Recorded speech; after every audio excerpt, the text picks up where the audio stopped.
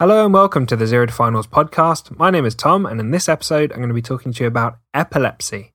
And if you want to follow along with written notes on this topic, you can follow along at zerotofinals.com/epilepsy or in the neurology section of the Zero to Finals medicine book. But let's get straight into it. Epilepsy is an umbrella term for a condition where there's a tendency to have seizures. And seizures are transient episodes of abnormal electrical activity in the brain. And there's many different types of seizures that we'll go through. A diagnosis of epilepsy is made by a specialist based on the characteristics of the seizure episodes. There's a few investigations that can help. One is an electroencephalogram, or an EEG, which can show typical patterns in different forms of epilepsy and help to support the diagnosis. Another is an MRI brain scan, which can be used to visualize the structures in the brain, and it's used to diagnose structural problems that may be associated with seizures and also other pathology that can cause seizures, such as tumors. Other investigations can be used to exclude other pathology, particularly an ECG to exclude any problems with the electrical activity in the heart. So let's go through some of the types of seizures. And there's different treatments for epilepsy for different types of seizures. The aim of treatment is to be seizure-free on the minimum anti-epileptic medications. Ideally, they should be on a monotherapy, meaning there's a single anti-epileptic drug, but some patients may require 2 or more types of anti-epileptic medications to control their seizures. Treatment is initiated and guided by a specialist in epilepsy. So firstly, we have generalized tonic-clonic seizures, and these are what most people think of when they think of an epileptic seizure. There's a loss of consciousness, and tonic, meaning muscle tensing, and clonic, meaning muscle jerking episodes.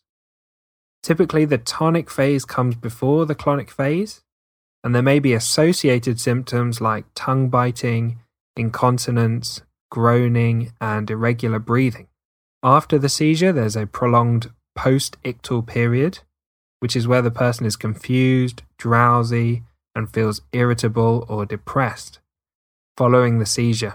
The management of tonic-clonic seizures is typically first line with sodium valproate and second line with lamotrigine or carbamazepine. Next, let's talk about focal seizures. Focal seizures start in the temporal lobes, and they can affect hearing, speech, memory, and emotions. And there's various ways that focal seizures can present. They might present with hallucinations, memory flashbacks, déjà vu, or doing strange things on autopilot.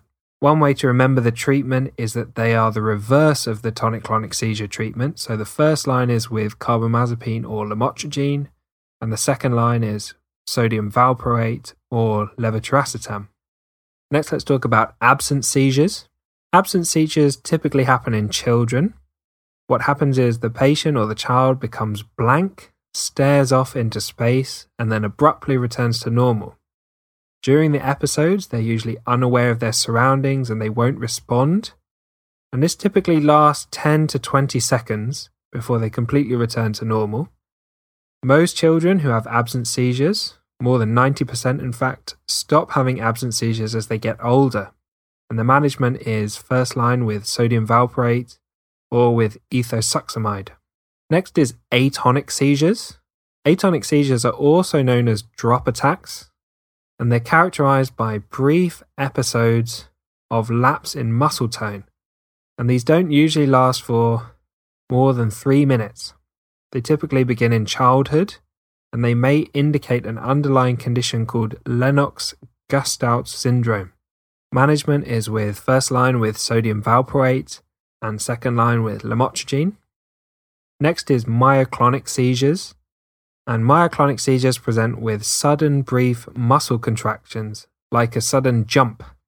The patient usually remains awake during the episode, and they occur in various forms of epilepsy but typically happen in children as part of juvenile myoclonic epilepsy. Management is first line with sodium valproate, and other options include lamotrigine, levetiracetam, or topiramate. Finally, we have infantile spasms, and this is also known as West syndrome. It's a rare disorder, about 1 in 4,000, that starts in infancy at around 6 months of age. It's characterized by clusters of full-body spasms, and there's a poor prognosis with about 1/3 of children dying by the age of 25 and 1/3 of patients being seizure-free. It can be difficult to treat, but the first-line treatments are prednisolone and vigabatrin. So there we went through some of the key different types of epileptic seizures and their treatment. So let's talk a bit more in detail about the epilepsy maintenance medications.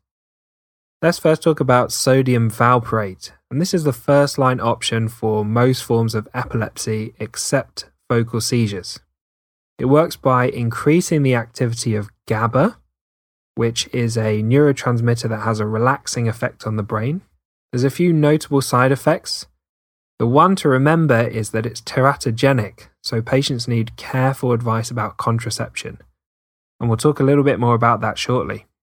It also causes liver damage and hepatitis, hair loss, and tremor. There's a lot of warnings about sodium valproate being teratogenic, and the NICE guidelines updated in 2018 to reflect this, and it must be avoided in girls or women unless there's no suitable alternatives and strict criteria are met to ensure they don't become pregnant, because everybody is very worried about the teratogenic effects, so the damaging effects that it can have on a developing fetus.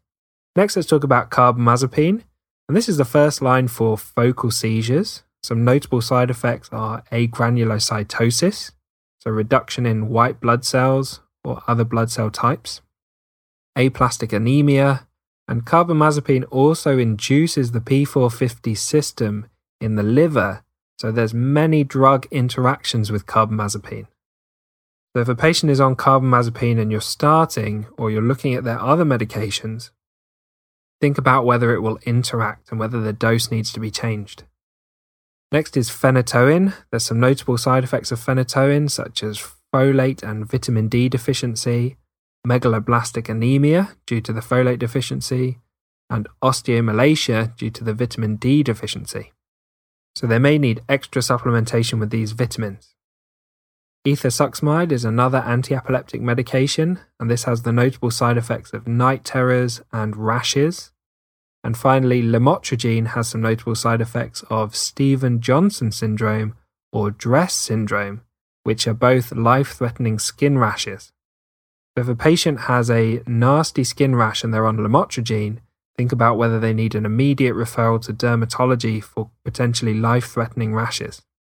It can also cause leukopenia, which is a deficiency in the white blood cells. Next, let's talk about status epilepticus. Status epilepticus is an important condition you need to be aware of and how to treat, as it's a medical emergency. And it's defined as having seizures that are lasting more than 5 minutes or more than 3 seizures in 1 hour.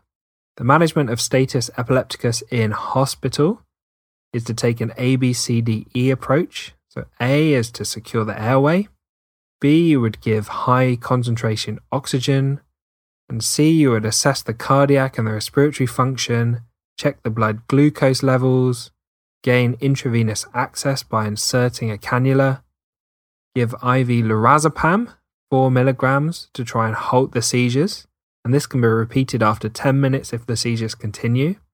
And then if the seizures persist, you can use IV phenobarbital or phenytoin. But when you're managing somebody in status epilepticus, it's really important to get senior doctors and also anaesthetists involved, because you may need to intubate the patient and transfer them to the intensive care unit, particularly if the seizures don't stop. Some options for trying to halt seizures in status epilepticus in the community are buccal midazolam or rectal diazepam. So thanks for listening to this episode on epilepsy. I hope you found it useful. A big thank you to Harry Watchman for perfectly editing the podcast. You can find all the written notes in the Zero to Finals Medicine book on Amazon. You can also find the notes as well as videos, illustrations and questions completely free on the Zero to Finals website at zerotofinals.com. And I hope you tune in for the next episode where we'll talk about neuropathic pain.